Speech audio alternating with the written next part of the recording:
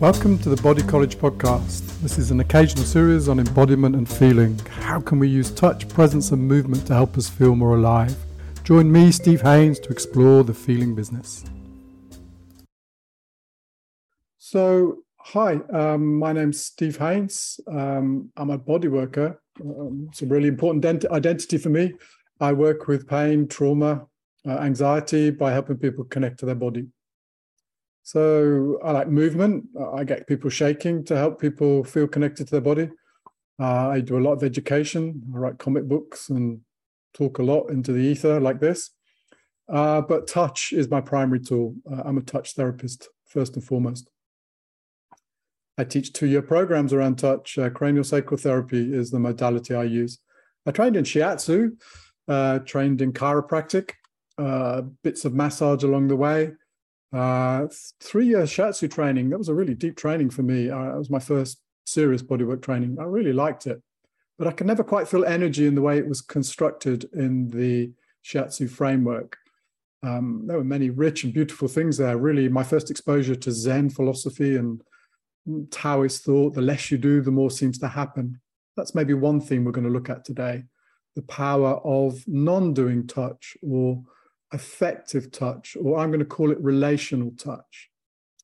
So we'll look at all of that, different types of touch and the style of touch I've arrived at via craniosacral therapy that I'm calling effective touch, mimicking a researcher called Francis McGlone, or most of the time I call it relational touch. So yeah, shiatsu though was a lovely way for me of learning to touch, pressing points, stretching, working on the floor, quite vigorous sometimes, quite gentle sometimes. But somehow the construct of energy in that world didn't quite suit me. I wanted more status, so I trained as a chiropractor. That took me 5 years. I thought chiropractic, again, was a really rich training for me. The philosophy was to straighten the spine, maybe, and we could diagnose by touching. So one of the key skills I learned was to run my fingers up and down a spine and learn to assess the spine. So using my hands to diagnose alignment and the shape of the body with the notion, the underlying philosophy, that the shape and the form of the body was important. And if we could change the shape, if we could align the spine, that would eliminate pain or help people function better. So again, that's something I moved away from as a philosophy. I don't think alignment is a determination or an important factor in pain these days. It's not inconsequential, but it's not the defining most important thing. So shiatsu, chiropractic, rich traditions, and I got a lot from it, but I really came home in the world of bodywork and touching when I discovered craniosacral therapy, and particularly biodynamic craniosacral therapy. For me, this is the art of touch, the ability to do less but achieve more. I think it's an extraordinary paradigm.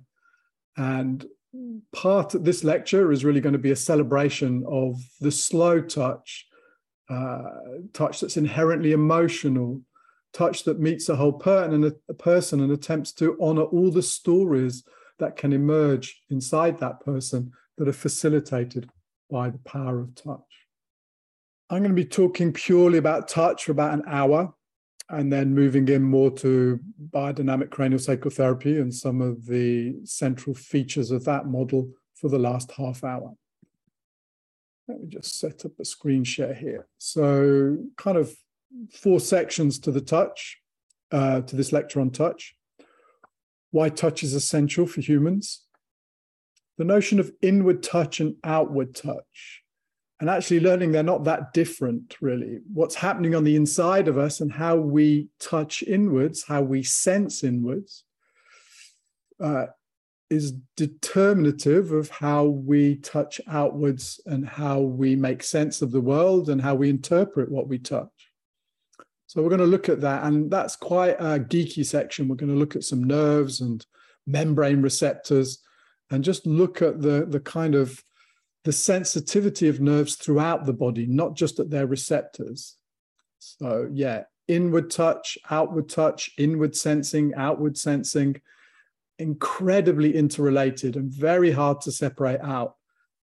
So yeah, I think it's a really meaty section, a little bit complex with some of the neurology, but hopefully I'll make it simple enough for you folks. We'll look at the limits of touch. I was on the tube today in London, and there was this big sign saying touching, and then touching is sexual harassment as a sign, you know, if you touch people inappropriately, then this is sexual harassment. Yes, absolutely. But gosh, that was quite hard just to see that's the representation or quality of touch that we need to enforce, I guess, on the tube system in London. When I looked at it, I thought, gosh, you're talking about groping and harassment, but you're framing it as touch. And unfortunately for me, somehow lumping all sorts of things into the word touching that makes it quite hard to make touch a soft, safe, normal thing for people. So yeah, some of the fears around touch are really prevalent in our culture. And we'll look at that, how it impacts therapy, particularly psychotherapy.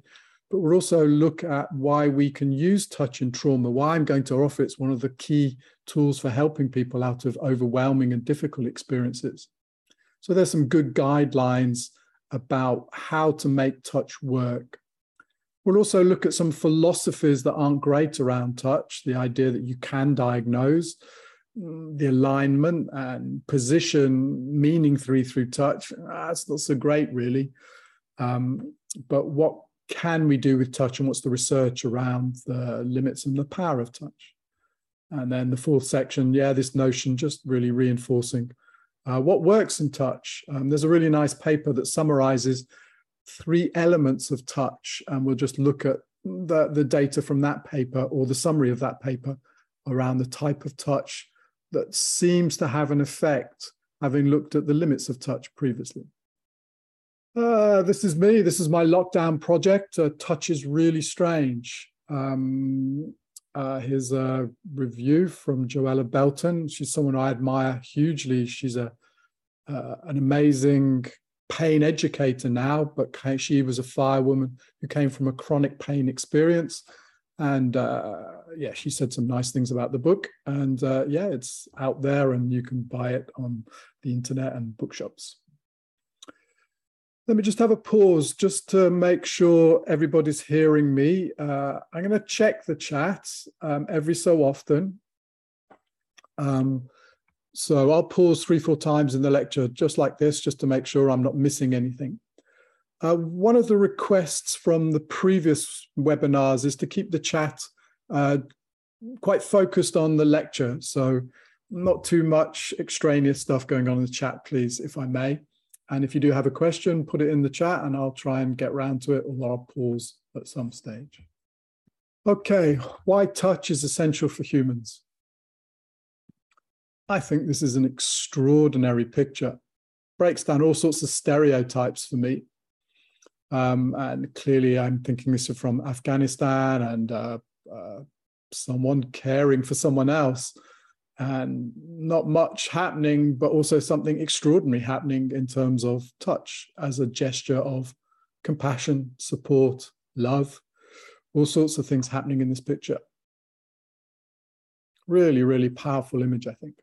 Let's look at this baby. This is a baby, I think it's 10 days old, very, very early in its life, and responding to touch with pure delight. Look at just the expressions, and we can't help but be moved and touched by that. Let's watch it again. I can't watch this endlessly, this one. So soft, gentle stroking generates all these signs of joy and connection. That bliss going on there. Amazing. Here's another one of twins. Twins have an extraordinary bond sometimes, often growing and touching very early on. We're always being shaped by touch. I'm going to offer. Twins have a very particular notion of that.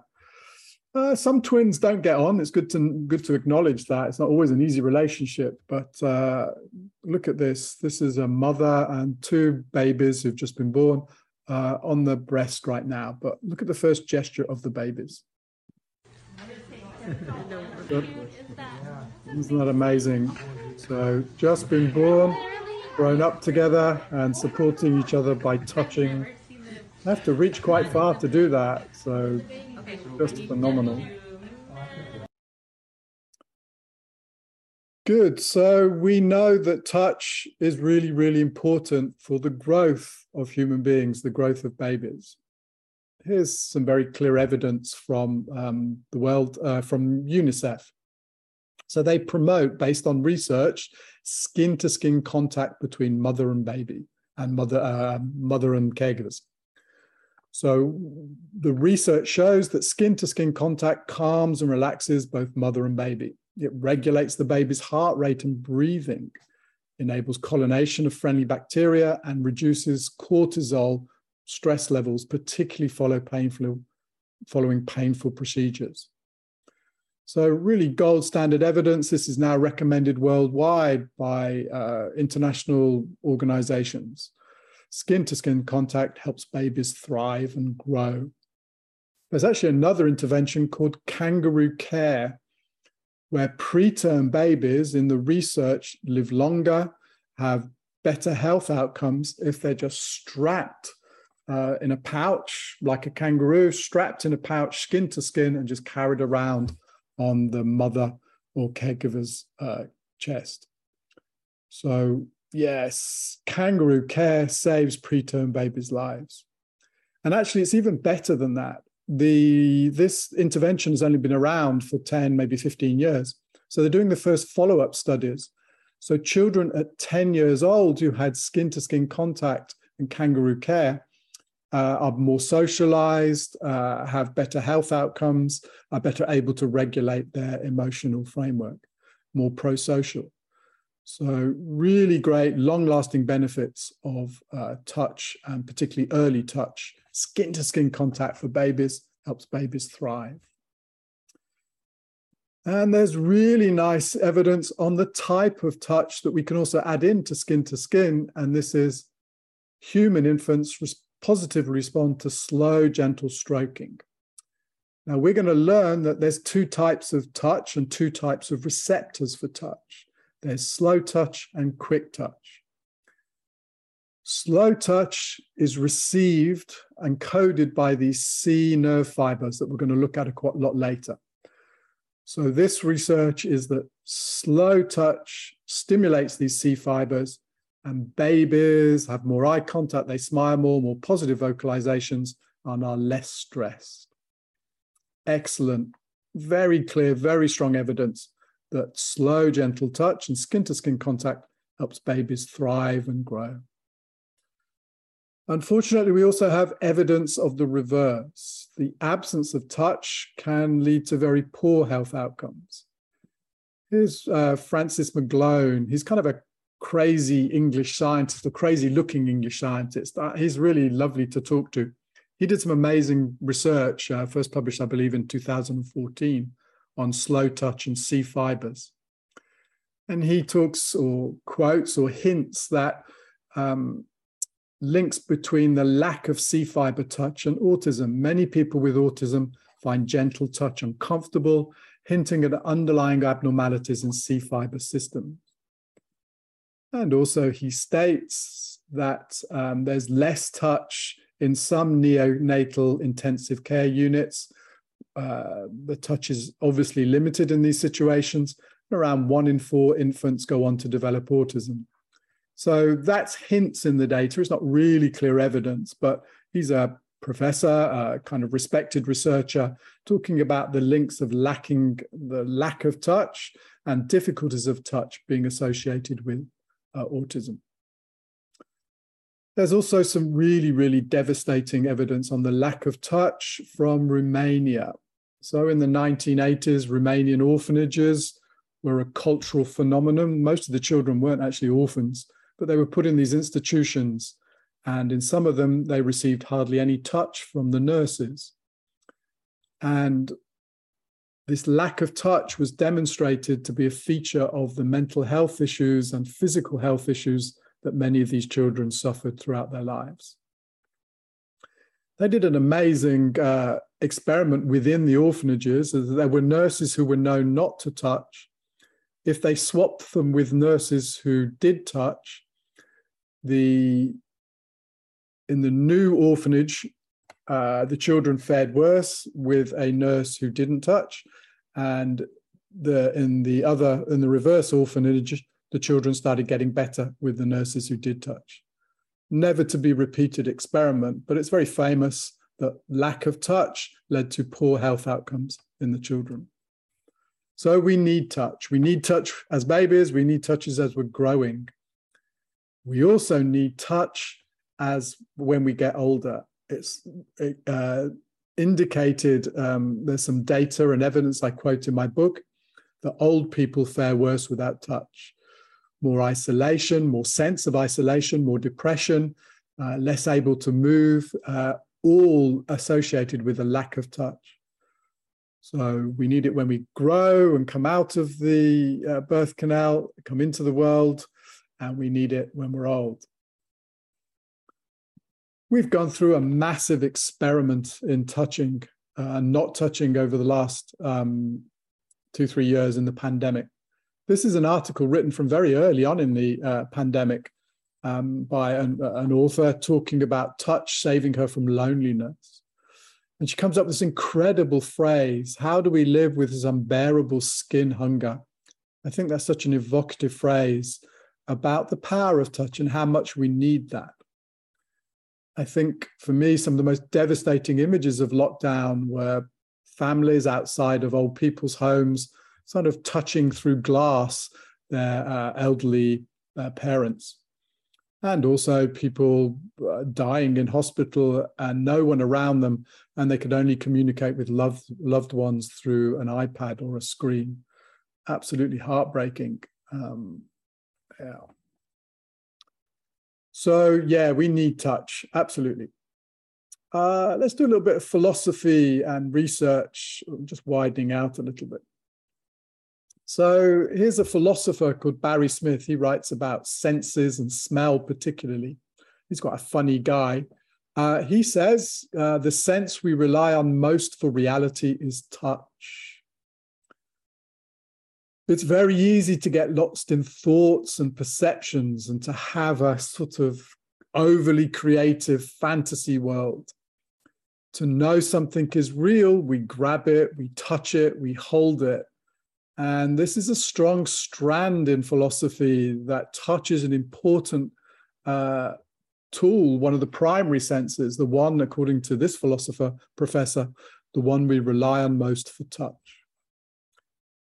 Shakespeare knew this. I grew up in Warwickshire, so Shakespeare is part of my history. So Macbeth, one of the most famous scenes in theatre, Macbeth is contemplating murder. And he's having a vision. Is this a dagger which I see before me, the handle toward my hand? Come, let me clutch thee.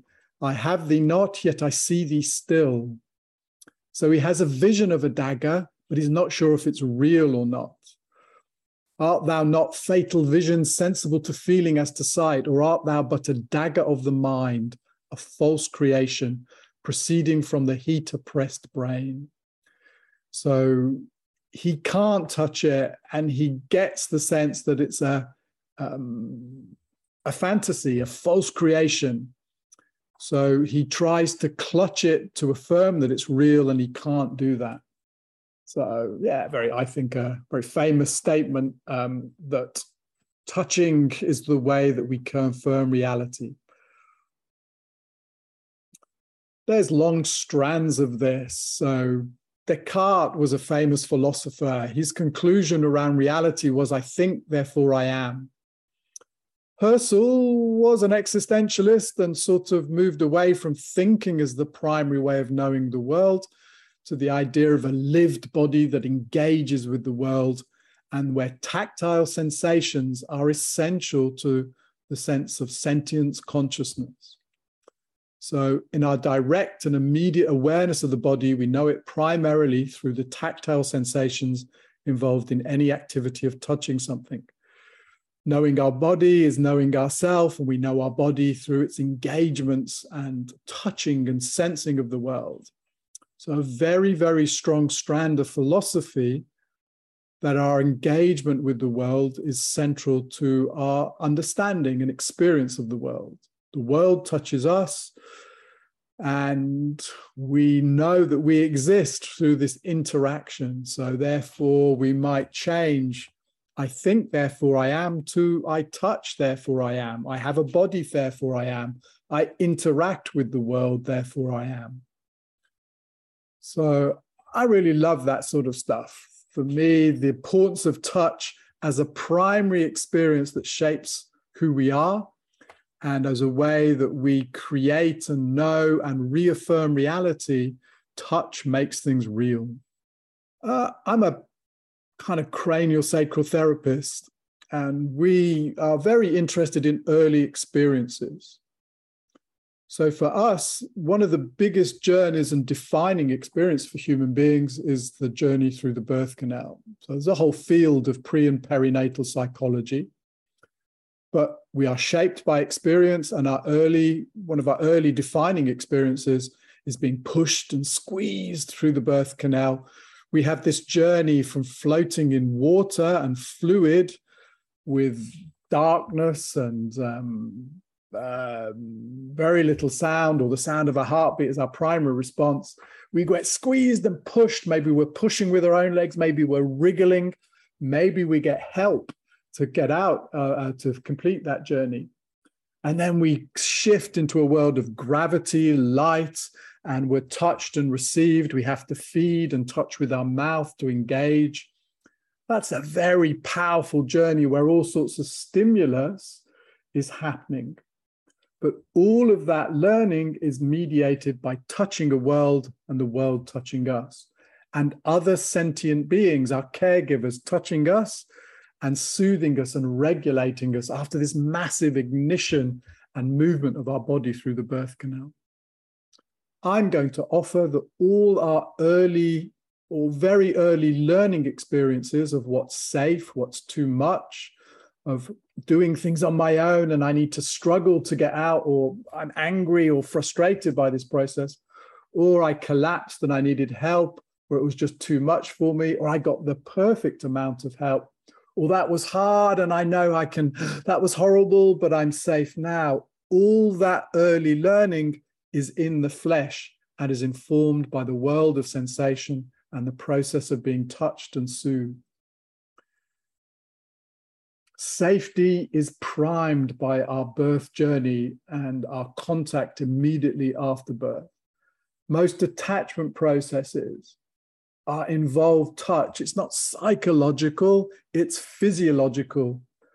All our learning concepts are laid down before we have words. Contemplation and words comes much later.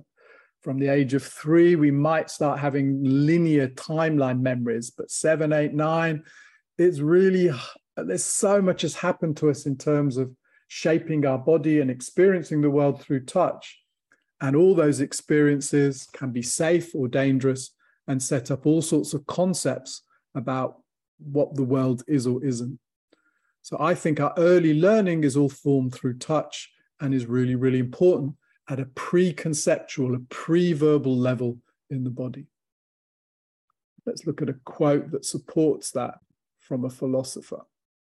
So Karen Lingard, who's a colleague in Australia, she's just written a new book. She put me on to some of these ideas around early learning and concept through formation through bodily gestures. So the embodied patterns that emerge from experience our bodies from birth give coherent, meaningful structure to our physical experience at a preconceptual level. We have all sorts of inchoate, unknown events inside of us, all sorts of shapes and patterns that determine our whole experience of safety, interaction, and knowing what reality is, what's safe. Good. Let me stop the share. Quick look at the chat just to see how we're doing. So if there's any questions here, just pop them in the chat and I'll see if I can reply or keep going. Just give me a couple of thumbs up or responses just to make sure that everybody's hearing and it's all going okay. Is there awareness in the tissues that touch? There's responses and local reflexes. Awareness I'm going to reserve for your big brain getting involved. So absolutely we can flinch before that information gets processed in the big brain. So we might have all sorts of responses from local sensations. But awareness, I think, involves the big brain and involves learning and, the higher functions of consciousness. Are these things healable and relearnable? Well, absolutely, yes. And we'll look more at that, the type of touch that might access this unknown, hidden world of experience that happened through early life. Good, so the next section is inward touch and outward touch. So there's some geeky stuff here. I hope I'm going to make it relevant to you. It's putting some real detail into some of the philosophical statements and understanding the mechanics of touch. So the old model was that touch is one of the classic 5 senses. So all the way back from the Greeks, I believe, there was this notion of 5 senses, and touch was seen as one of them. Modern understanding is that we have more than 5 senses, and touch is a complex perception that's never just isolated and alone. It's always made up of all sorts of other things going on. But we have things like balance, echolocation, proprioception, that's a quick sensing, an A fiber type experience of a moving body in space. Proprioception allows me to touch my nose with my eyes closed. And we have interioception, which is I can close my eyes, hold my hand up, and I know that I have an arm even though it's still. So interioception is very closely related to these C fibers that we're going to explore right now. So different modes of sensing, far more than 5 senses, and touch is complex, not simple. So here's a quote. David Linden did a really great book on touch, 2015, highly recommended. There is, in fact, no pure touch sensation, for by the time we have perceived a touch, it has been blended with other sensory inputs, plans for action, expectations, and a healthy dose of emotion. Everything that's happening inside you contextualizes, modifies your sense of touch. If you've got lots of stress hormones in you, your nerves will fire differently. If you're thinking about other things, your touch will be lower down the scale of what's important to you. If you're digesting your food, your touch experience will be different. If you have lots of inflammation and immune system overactivity, your touch information is processed differently. So touch as a complex experience, that's important to understand. There's no such thing as just a pure, separate, abstract touch that's separate from context. Here's a philosopher going deeper into this. The sense of touch is closely connected to bodily awareness. Body sensation is necessary for tactual perception. Many aspects of touch are primarily directed not at the external world, but at the present state of our bodies. I think this is such an amazing quote. So what's happening inside me, my bodily awareness, really informs and changes my experience of touch. And actually, we have nerves that touch outward, slow C fibers, we're going to learn. But also we have lots of slow C fibers on the inside of our body, our interoceptors, that we can usefully frame as touching inwards. So my ability to check the chemical activity in my body, my ability to check the states of fascia or the stretch in the organs as they fill up or empty, my ability to sense blood vessels and the stiffness or softness of my blood vessels. We could call this touching inwards, because the nerves that sense our internal world, our interoceptive world, are directly related to and are processed in the same way and are affected by the nerves that sense and experience the external world, particularly the slow touch feature that we're going to explore. So we touch inwards and we touch outwards, and the nerves that do that are basically the same things. So let's just do one feature of quick nerves and slow nerves. So we have things called A fibers. This is a nerve bundle, a little bit like a telephone cable. Everything's bundled together in green, a bunch of fascia, and within the bundles of fascia, there's smaller bundles, and then single axons. These single axons are tiny. But we have thick motorway nerves called A fibers. These were fairly easy to study and would have been studied for decades because you can see them on microscopes. They have very particular nerve endings. The encapsulated nerve endings, again, are quite big, and they carry fast signals. Their signals are like going motorways. They're 50 times faster than the slower signals that go along C fibers. C fibers are like country lanes and paths. The C fibers are thinner. They have much less insulation. Here, every thick A fiber has lots of insulation. Insulation means the signal goes quicker. These C fibers are thinner. They're bundled together and they have less insulation, and they're much, much slower. However, there's much, much more of the C fibers.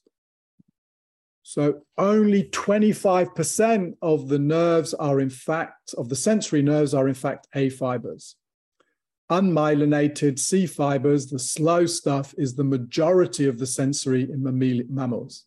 C fibers are 50 times slower and carry gentle touch, providing the neurobiological substrate for the development and function of the social brain. So this is the McGone quote, the guy we looked at earlier from 2014. This was a landmark paper on touch, and he discovered these C fibers. He tested these C fibers and found that they're really involved in social interaction and the assessing of emotion.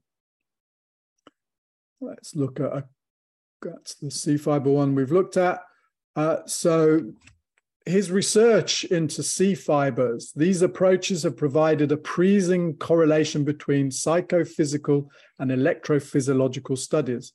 Slow stroking is perceived as most pleasant, and C tactile fibers are tuned precisely to this frequency of slow stroking.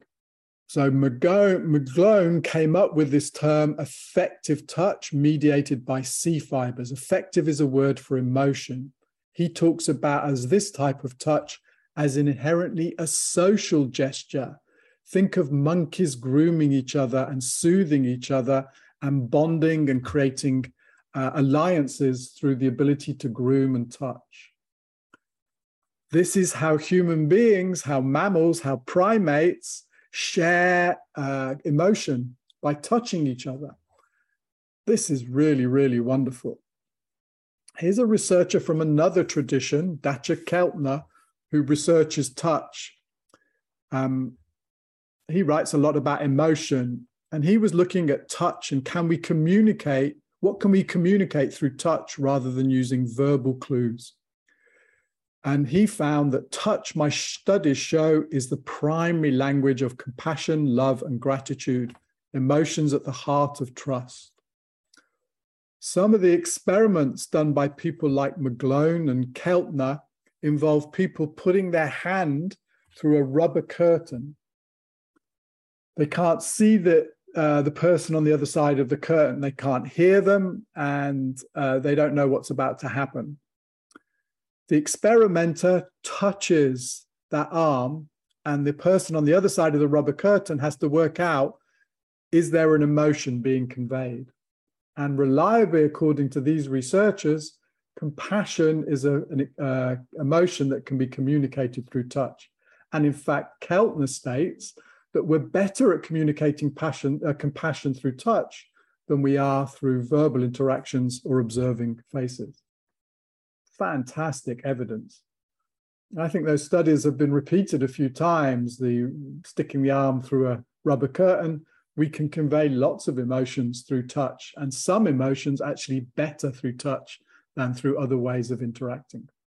This is just fantastic evidence for body workers. So we have slow C fibers that are country lanes and pathways. They're 75% of our sensory experience. They don't just encode the skin and the outside world, they're also sensing chemical changes, blood vessels, organs, the stretch in our blood vessels and organs, the chemical changes. We're touching inwards with slow C fibers, and we have a slow touch system that touches outwards that's deeply, deeply important for conveying emotions and being a social animal. We're going to do a little bit more detail around these C fibers because they're extraordinary things.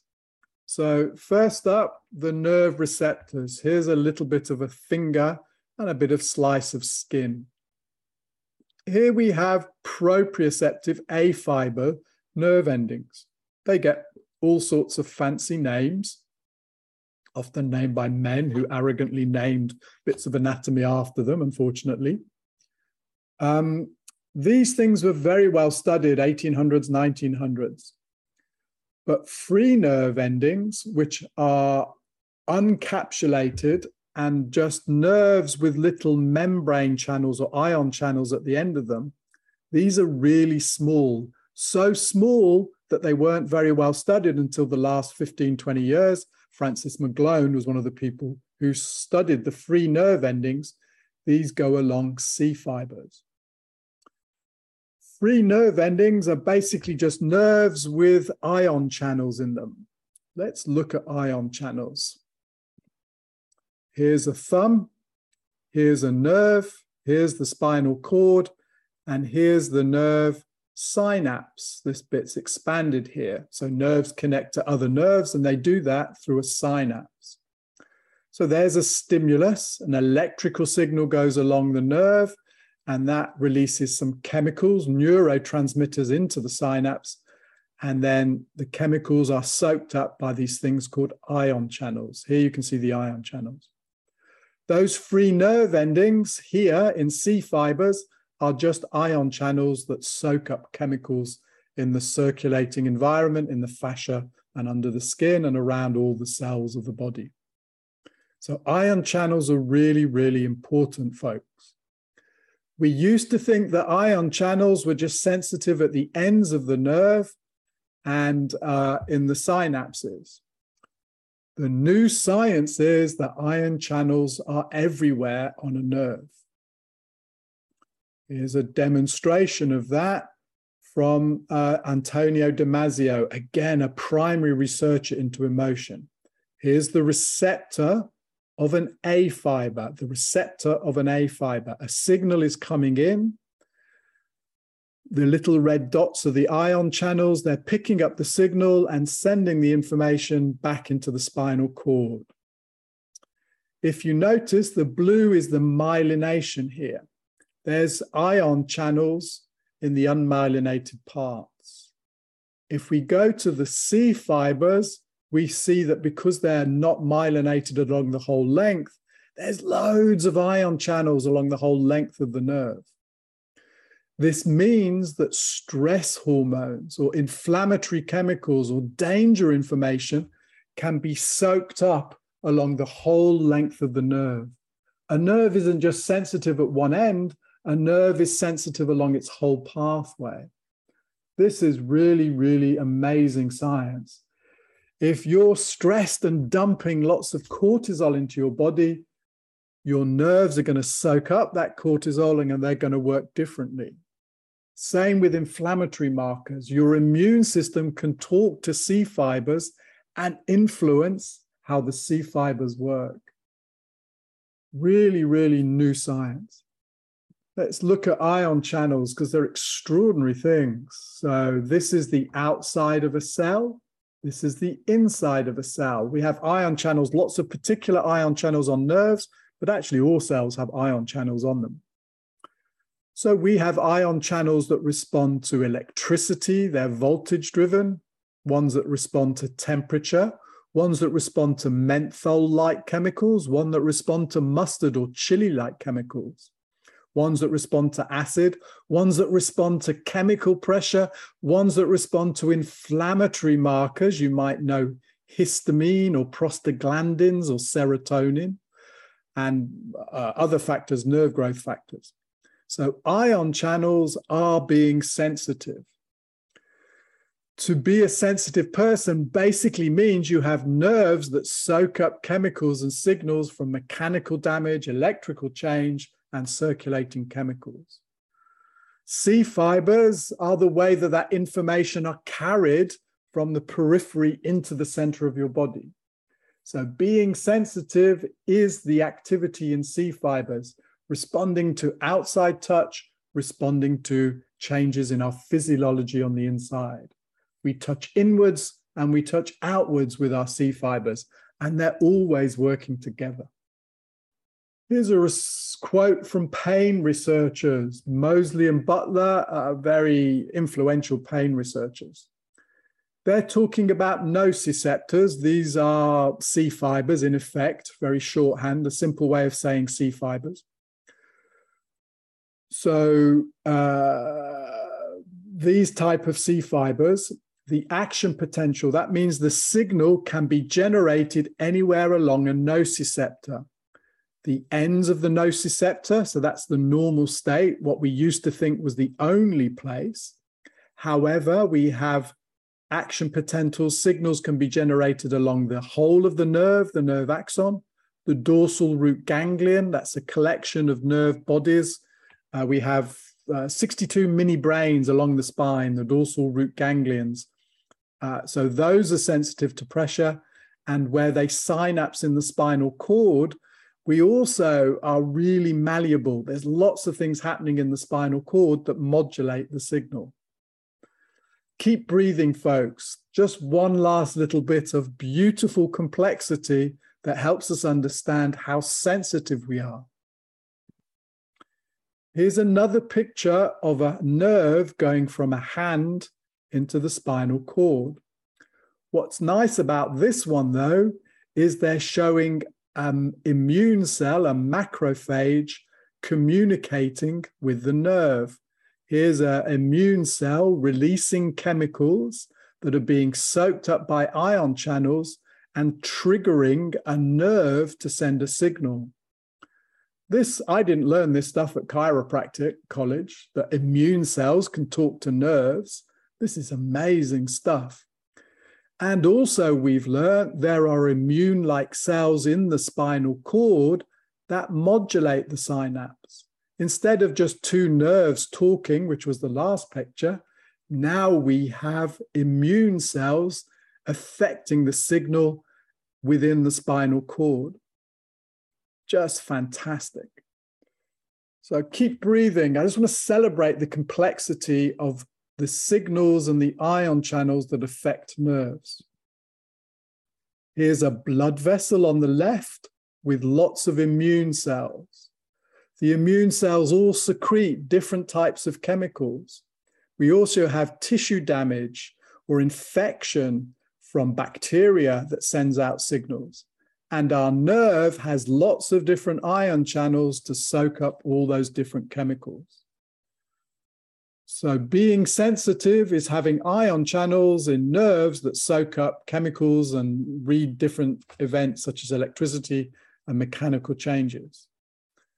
If you think that's complex, wow, look at this one. Here's a nerve going into the spinal cord and then going up into the brain. There's loads of ion channels at the end of the nerve, loads of ion channels around the dorsal root ganglia, loads of ion channels on the length of the nerve, and loads of immune cells or immune-like cells within the spinal cord that are changing the signal. And this is before you get to hopes and dreams and fears mediated by your big brain. Oh my, extraordinary levels of complexity. We are really, really sensitive, and nerves are the things that code our sensitivity. A lot of research around persistent pain is trying to modulate these factors and ion channels. But as you can see, it's incredibly complex science. Let's take a pause there. Hopefully that wasn't too complex. What I want you to get is we have slow C fibers that code slow stroking touch, but also those nerves are sensitive to circulating factors, stress hormones, and immune cells. And that our sensing of our body is also through C fibers. So C fibers are being sensitive, essentially. And we can touch and stimulate those C fibers by safe, emotional, social gestures to help people feel safe. Touch is primarily emotional. And if we do slow touch, it generates compassion, safety, it accesses that whole world of emotional sensitivity much more effectively than the motorway, quick podding, poking, trying to fix things type of touch. Into the limits of touch. So I've argued that touch is an early defining experience and that can change emotions and is a primary way that we know reality. So why aren't we all touching more? Well, we're scared of touch. And there's some good reasons for that, unfortunately. So touch in psychotherapy and talking treatments. This is a lovely book by Deb Dana. She explains polyvagal theory. The first third of the book is great. I'm not so keen on the second 2/3. Gets a bit listy for me. But she talks about touch as a therapeutic intervention is not commonly taught and is, in fact, often warned against. So working in trauma, which is one of the focuses of Deb Dana, as a talking treatment person, it's well known that touch is often forbidden for talking treatment therapists. And here's a little bit more on that. This is a lovely paper. I'd highly recommend you look at this link. It's a long thing to read, but it really explores in teaching profession and psychotherapy talking treatments when we can touch, why it's been a taboo, and why some strategies to overcome it. We're going to look at a couple of slides from this paper. So they're just framing the taboo. In spite of the numerous therapeutic approaches, theories, and practices that systematically and effectively use touch in therapy, touch has nevertheless been marginalized, forbidden, called a taboo. It's often sexualized and at times even criminalized by many schools of psychotherapy and ethicists. If you're going to do effective work, it's like that message on the tube I talked about. You shouldn't touch people. It's inherently dangerous, inherently leads to power imbalances, and isn't the role of therapy, because therapy is seen as talking, because talking is the most important thing that human beings need to do to change their experience. But if, as I argue, that talking and language comes after all these fundamental experiences of safety, how do you access that non-verbal preconceptual level without touch? That's the challenge for me. That's why I'm a body worker, because I believe that you can access all those early experiences and you can help people reshape, relearn that through skillful touch, touch that recognizes that emotion can be conveyed through touch, particularly if done slowly and gently and appreciates a whole person. But we do need to honor that touch done badly can make people feel worse. It's such a powerful thing, and it's so closely tied with sex. And because there are examples of therapists and teachers tragically abusing their power, we've sometimes thrown the baby out with the bathwater, and we've just forbidden touch in therapeutic situations. So this is just hard.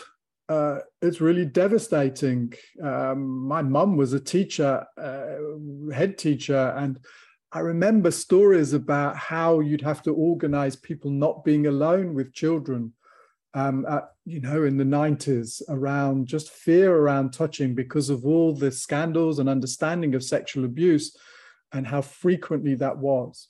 So there are real things here, and we do need to be very careful about touch.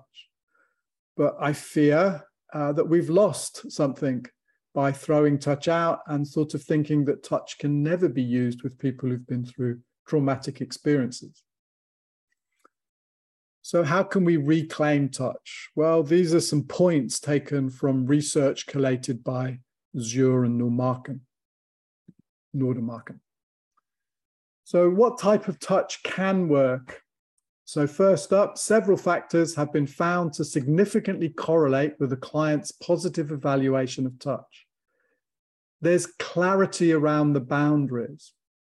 So I'm a touch therapist, so people in my advertising, the therapeutic mode is known to include touch. So part of that's in the contract we make, that touch will be negotiated, but it's part of the tool that I use. And that's hard in psychotherapy because the contract is normally about talking.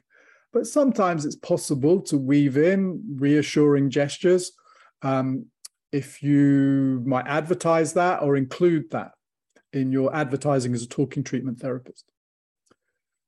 Touch that is positively evaluated by clients, it's congruent. That's kind of compatible and harmonious with their needs.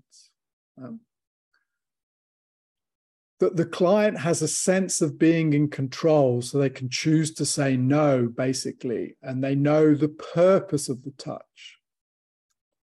Another thing is that the touch is perceived as being for the client's benefit, not for the benefit of the therapist. That's a really important element. So, yeah, I think these are a very, very good starting place. Setting up a contract, making sure that it's clear, asking permission, making sure someone can always withdraw consent for touch, that it's compatible with what they need and with the framework of your training as a therapist, and that the touch is for the client's benefit, not for the therapist's benefit. So I think that's a really useful framework about how we can use touch in therapy. Touch that's done well, according to Zure and Noordermarken, can have many positive outcomes. So here's some expressed by clients who've experienced touch in psychotherapy. It provides a link to external reality. Gosh, that takes us back to touch is one of the ways that we know we're real. We're lost in our mental processing.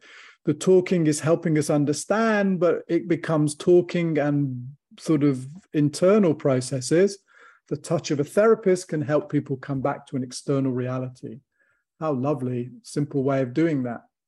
Touch can increase self-esteem in this context, and touch invites new experiences of relating to themselves and to other people. So this would be the benefits of touch in a psychotherapeutic situation where it's negotiated and with consent. Okay, so hopefully a little bit just to acknowledge there's a touch taboo that can be useful and necessary in psychotherapeutic circles, but also as a touch therapist, someone who works with trauma through touch, there are ways of negotiating that can be ethical, consensual, and lead to very positive outcomes for people. Okay, let's look at another limit of touch. Touch doesn't work in the way that I was taught and most people understand it to work. So I was trained as a chiropractor. I used to do poking, prodding, stretching, and manipulating.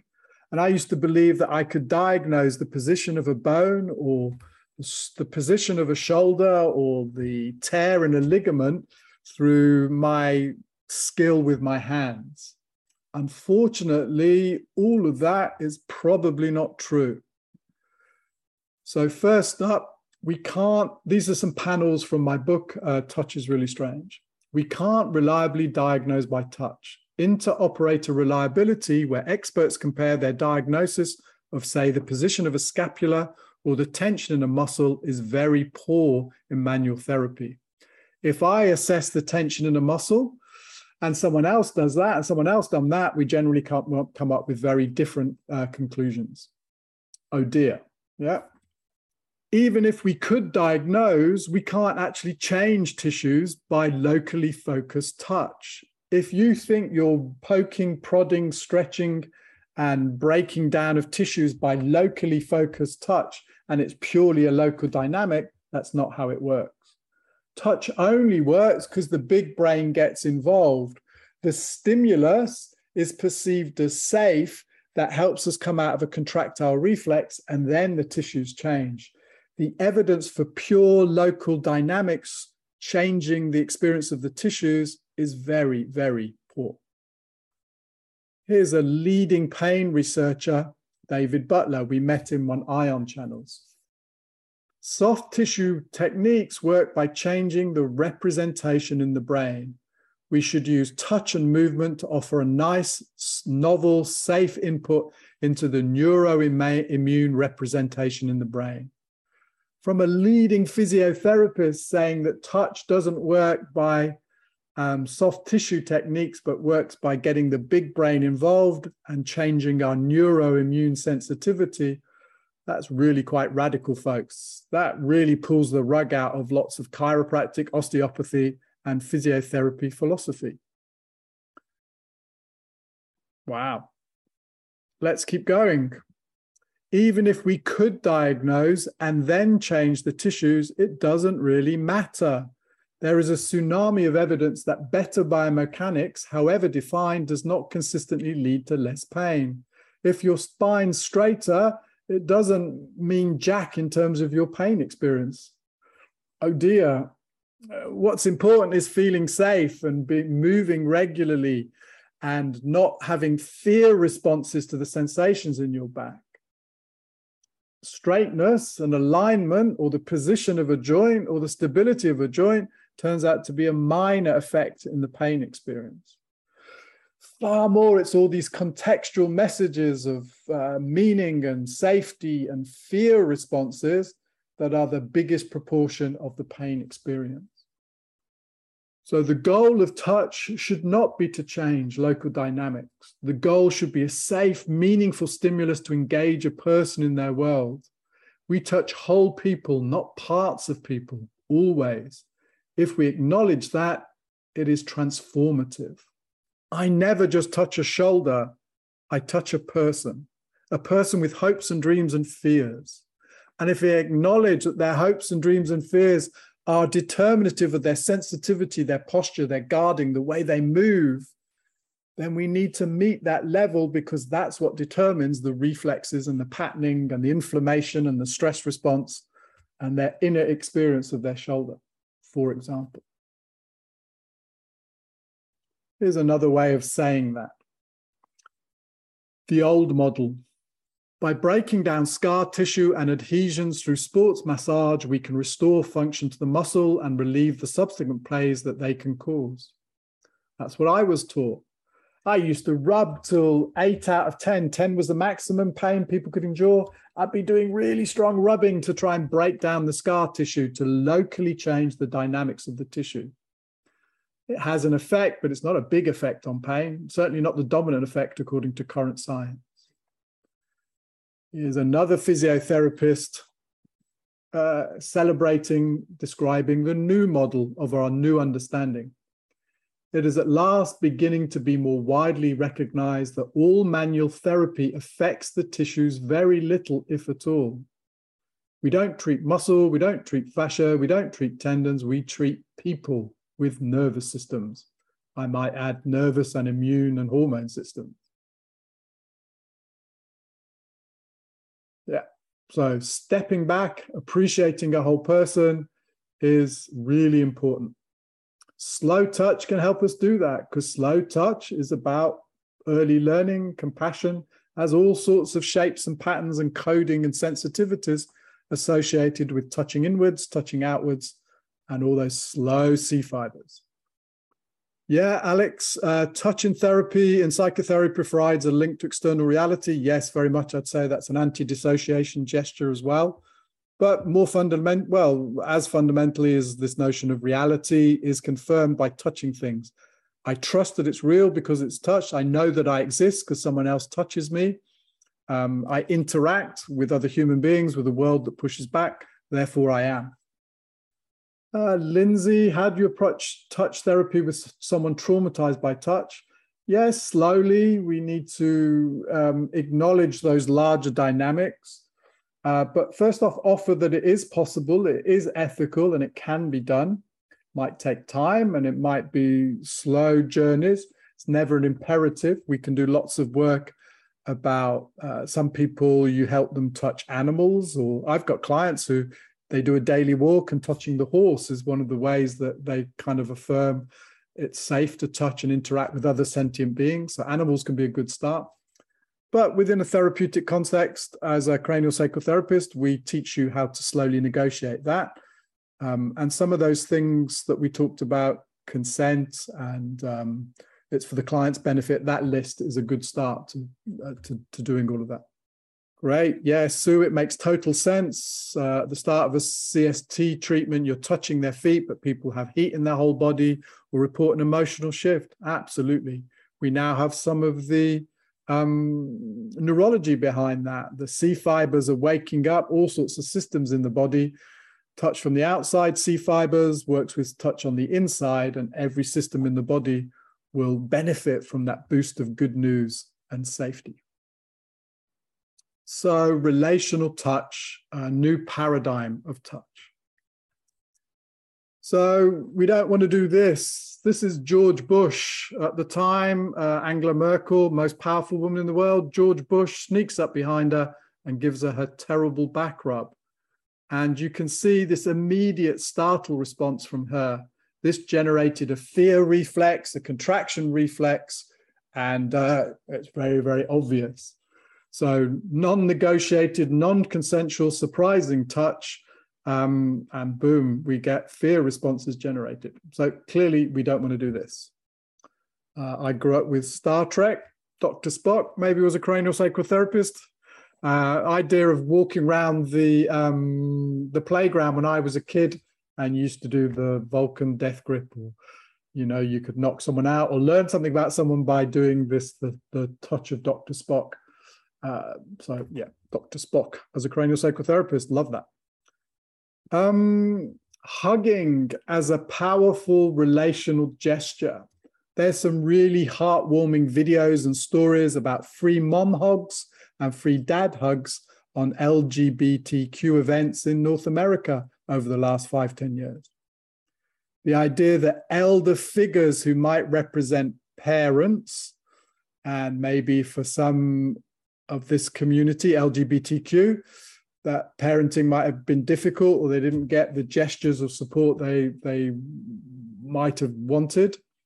And there were these mums and dads who were giving out these hugs, and it became a real moment. But really, the power of hugs as a simple, transformative gesture. Gosh. There's lots of good research on slow touch beginning to help people come out of pain. So not poking, prodding, not touch that's focused on local dynamics, but touch that meets a whole person. So here's one review of some evidence on that. Hand-holding supportive touch leads to less pain. The researchers evaluated the brain mechanisms behind the pain-reducing effects of supportive touch, defined as interpersonal touch with an intention of providing emotional support. So if you step away from I'm going to fix your joint, stretch your muscle, take out the knots in the muscles and the tissues, if you come away from that philosophy and start touching with the notion of I'm meeting a whole person, I'm providing support, and that's always emotional, then that type of approach to touch can demonstrate less pain for people. Fantastic. If that pokey, proddy, quick A fiber touch isn't so great, here's another paper summarizing the advantages of slow touch. So this paper, 2019, Manual Therapy Exploring the Role of Human Touch. A large amount of evidence has identified hands-on techniques as a pain modulator, playing a role at multiple levels beyond the biomechanics. So at levels beyond the biomechanics is what I've been framing as locally focused touch, aimed at changing the state mechanics of the tissues. They're saying that multiple touches are much more complex, and if you acknowledge these multiple levels, it will change pain. So what are the types of touch that come out of the research that do change pain?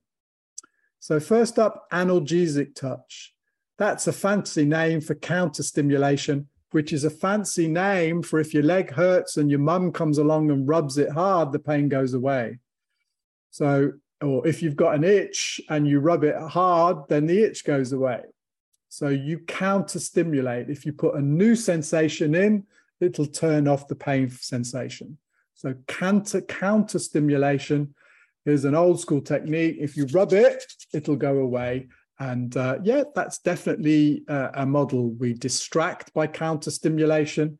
A fiber signals can sometimes override C fiber signals. So the quick signal will dominate and switch off the slow danger type signal. Good. Effective touch. That's this whole territory of C fibers. Touch supports interoceptive awareness. That's the inner touching, the homeostasis, the events in the body via activation of C fibers. This is inherently about much emotion. So touch needs to be sympathetic to work. Who knew? It's kind of, I mean, these are physiotherapists writing. The idea that a physiotherapist needs to be sympathetic to generate a positive outcome. It's not rocket science, is it really? But, and I know this because I was trained as a chiropractic. I wasn't working with a person, I was working with a spine. And my focus was the spine, not the person. And it's very easy to forget about the person when you're focused on the biomechanics. We lose our ability to be empathetic and sympathetic in those contexts. Great. So the other type of touch that this research says works well to turn off pain is somatoperceptual touch. This is this notion of touch that changes the representation of the body. So by touching someone, I help them know that they're real. I help them come out of dissociation. I help them find the size, shape, weight of their body. I put in a new stimulus that gives them a sense of boundaries and edges and safety. Touch that was horrible is perceived as always disgusting and I need to move away from it. We're going to change the memories, the stories, the representation of that touch and help people find joy and ease in connecting to their body through using toe touch, slow touch to improve the maps, the representations they have of their body. So yeah, this is a nice overall model that even if biomechanically focused touch isn't great, we still have very clear evidence that counter-stimulation, slow interoceptive awareness, and touch that helps us feel our body and represent our body more effectively, these ways of understanding touch help us turn off pain. Excellent news. Let me just summarize this. The old model, touch works by changing local tissue dynamics. Touch is secondary to language, emotion, and concepts. The new model, touch is of fundamental importance to our sense of self. Touch can be a safe, novel stimulus to a stuck organism. Relational touch has the potential to switch off protective reflexes and promote learning and growth. I'm a body worker because I believe that relational touch can access those early learning patterns, can help us rediscover or sometimes find for the first time a sense of joy and ease inside of us.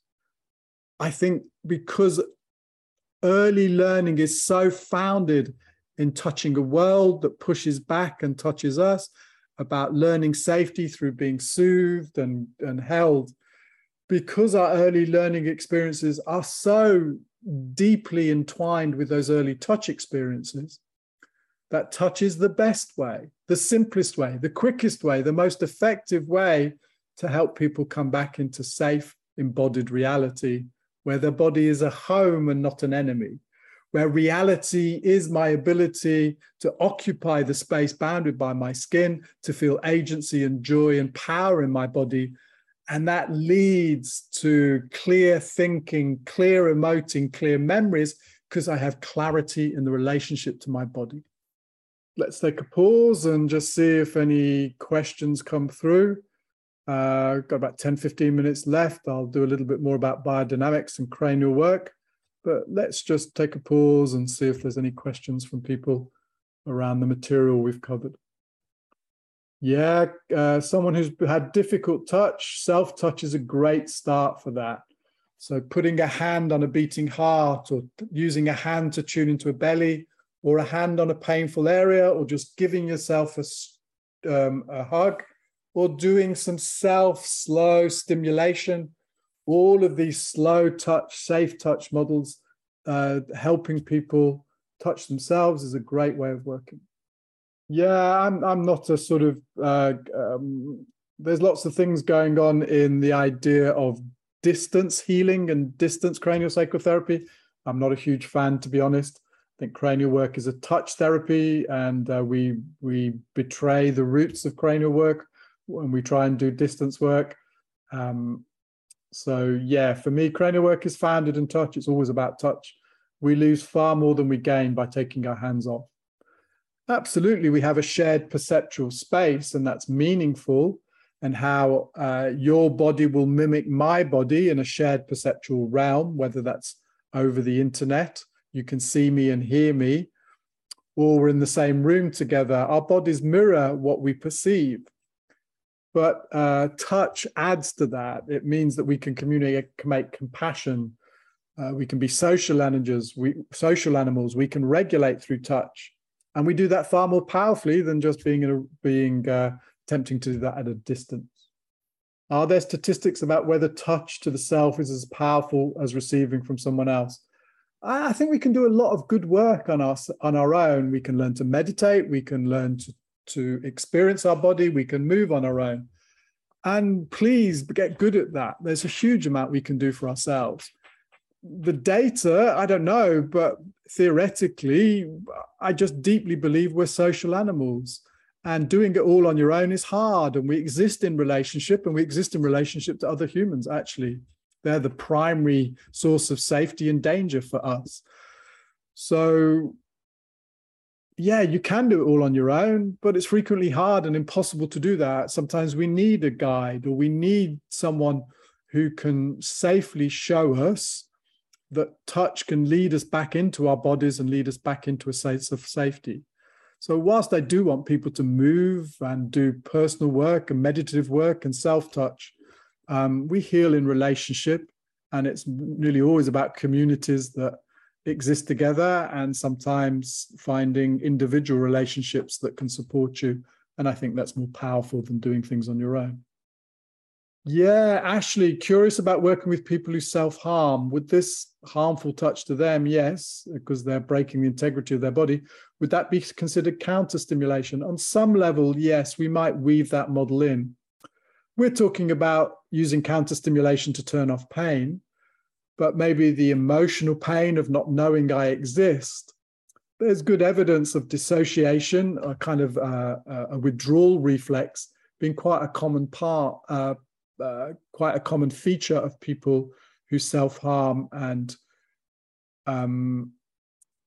so I don't know that I exist. I'm dissociated, I've withdrawn, my body feels alien and separate from me. And there are, A Bright Red Scream is a book I remember from 10, 15 years ago, talking about how people only know they exist by cutting open their skin and seeing the blood bleeding out, or having a very strong pain experience to overcome the horror of non-existence and not knowing or not having a sense of their body.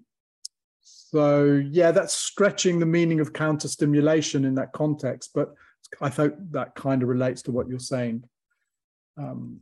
Yes. Can visualizing compassionate touch be effective? I guess, I don't know. We are very strong. Yes, absolutely.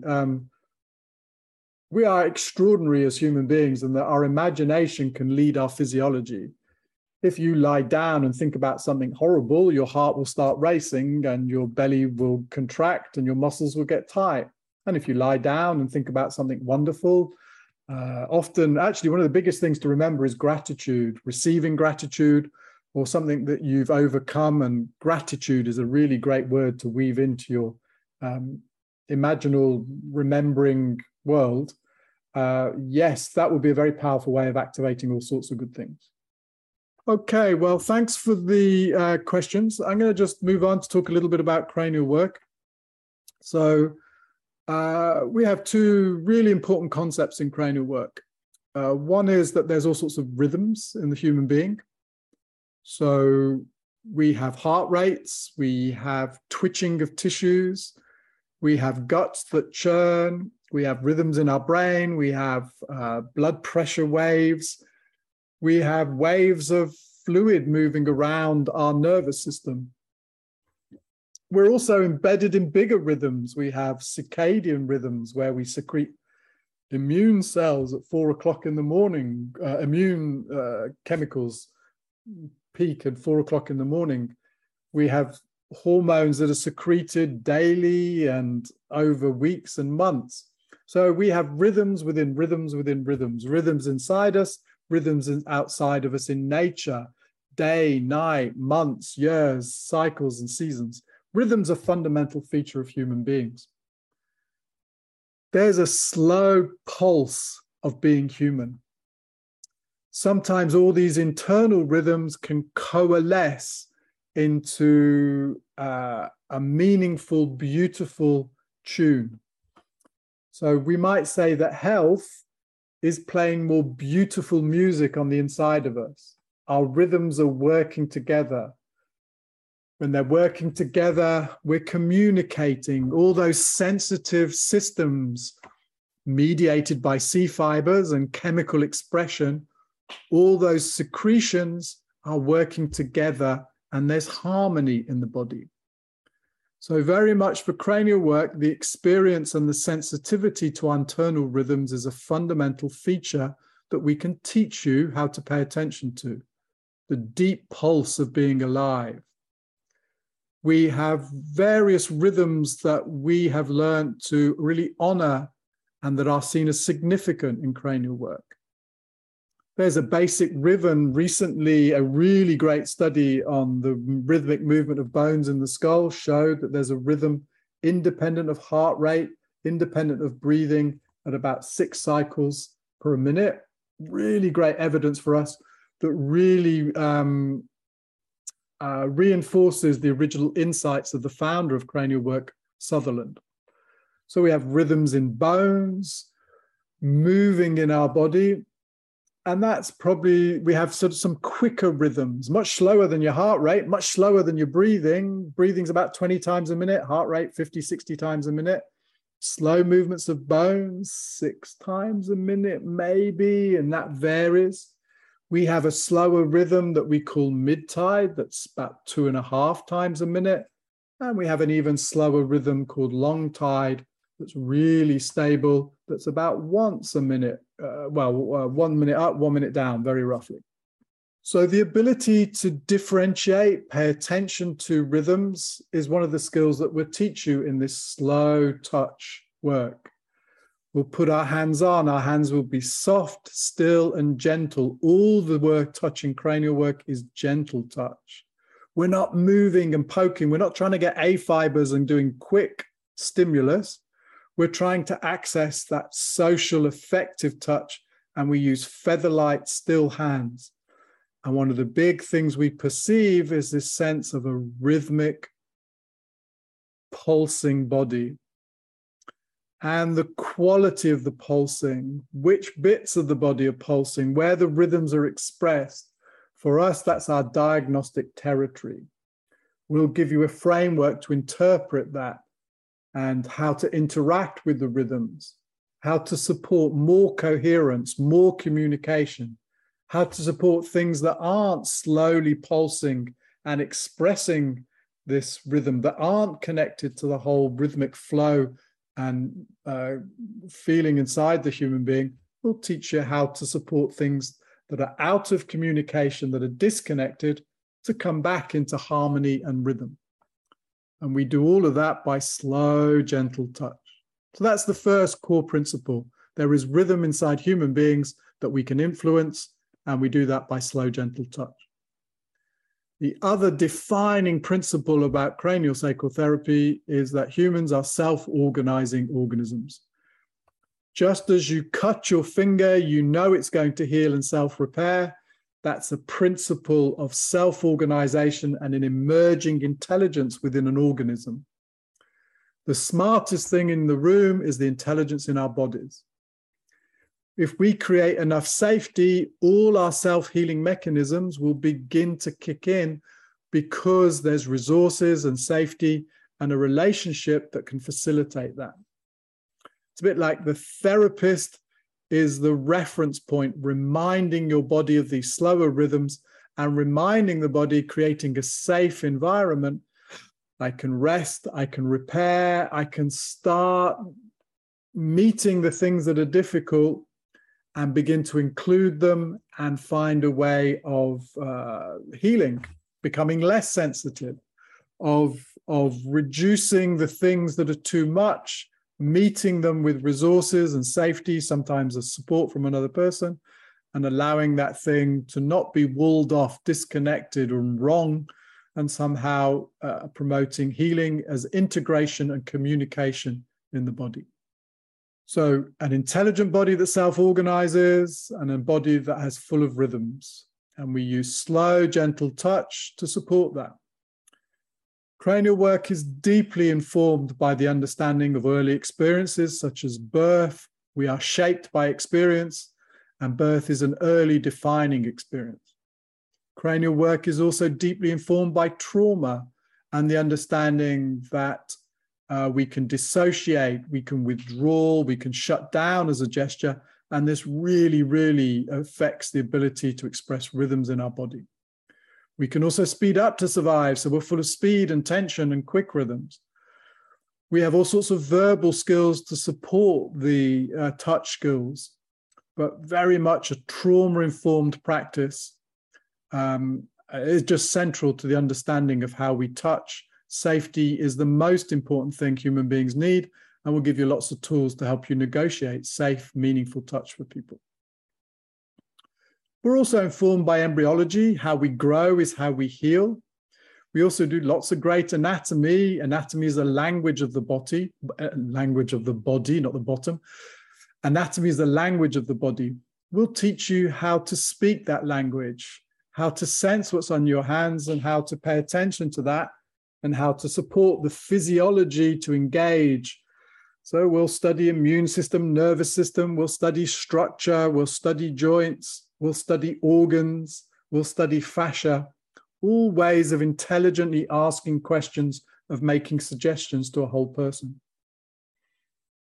Yeah, so lots of verbal skills, deeply informed by trauma, deeply informed by our understanding of birth, and deeply informed by philosophies of interconnectedness, and a principle of non-doing, the idea that we need to create conditions where the self-healing mechanisms, the principle of life organizing itself, can express itself.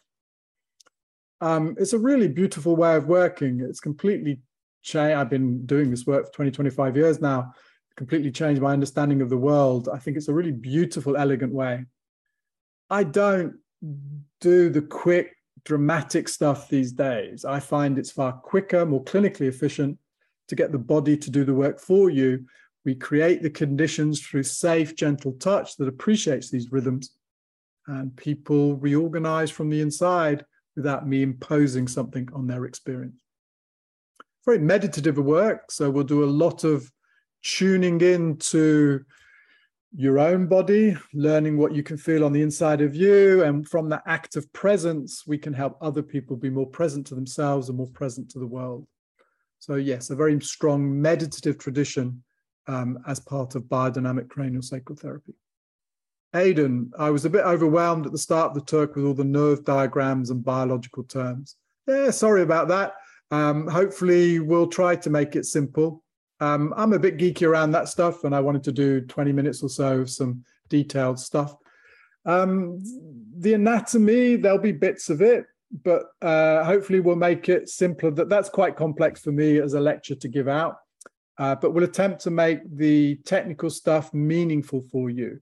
The core of the course is experiential, you feeling your own body, you receiving treatments, and you giving treatments. So no, you don't need to worry too much about all the technical stuff. There'll be a little bit, but generally we don't overwhelm people with anatomy and technical stuff. Thank you, folks. If you want to find out more about training, bodycollege.net.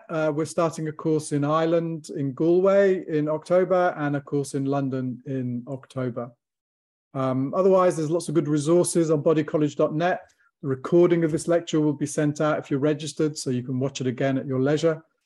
Thanks for tuning in. I'll send out a bit of a feedback form. If you could give me some feedback, or when the video's up on Vimeo, just give it a like. That's really helpful for me, just to get people interested and getting a bit of buzz around it.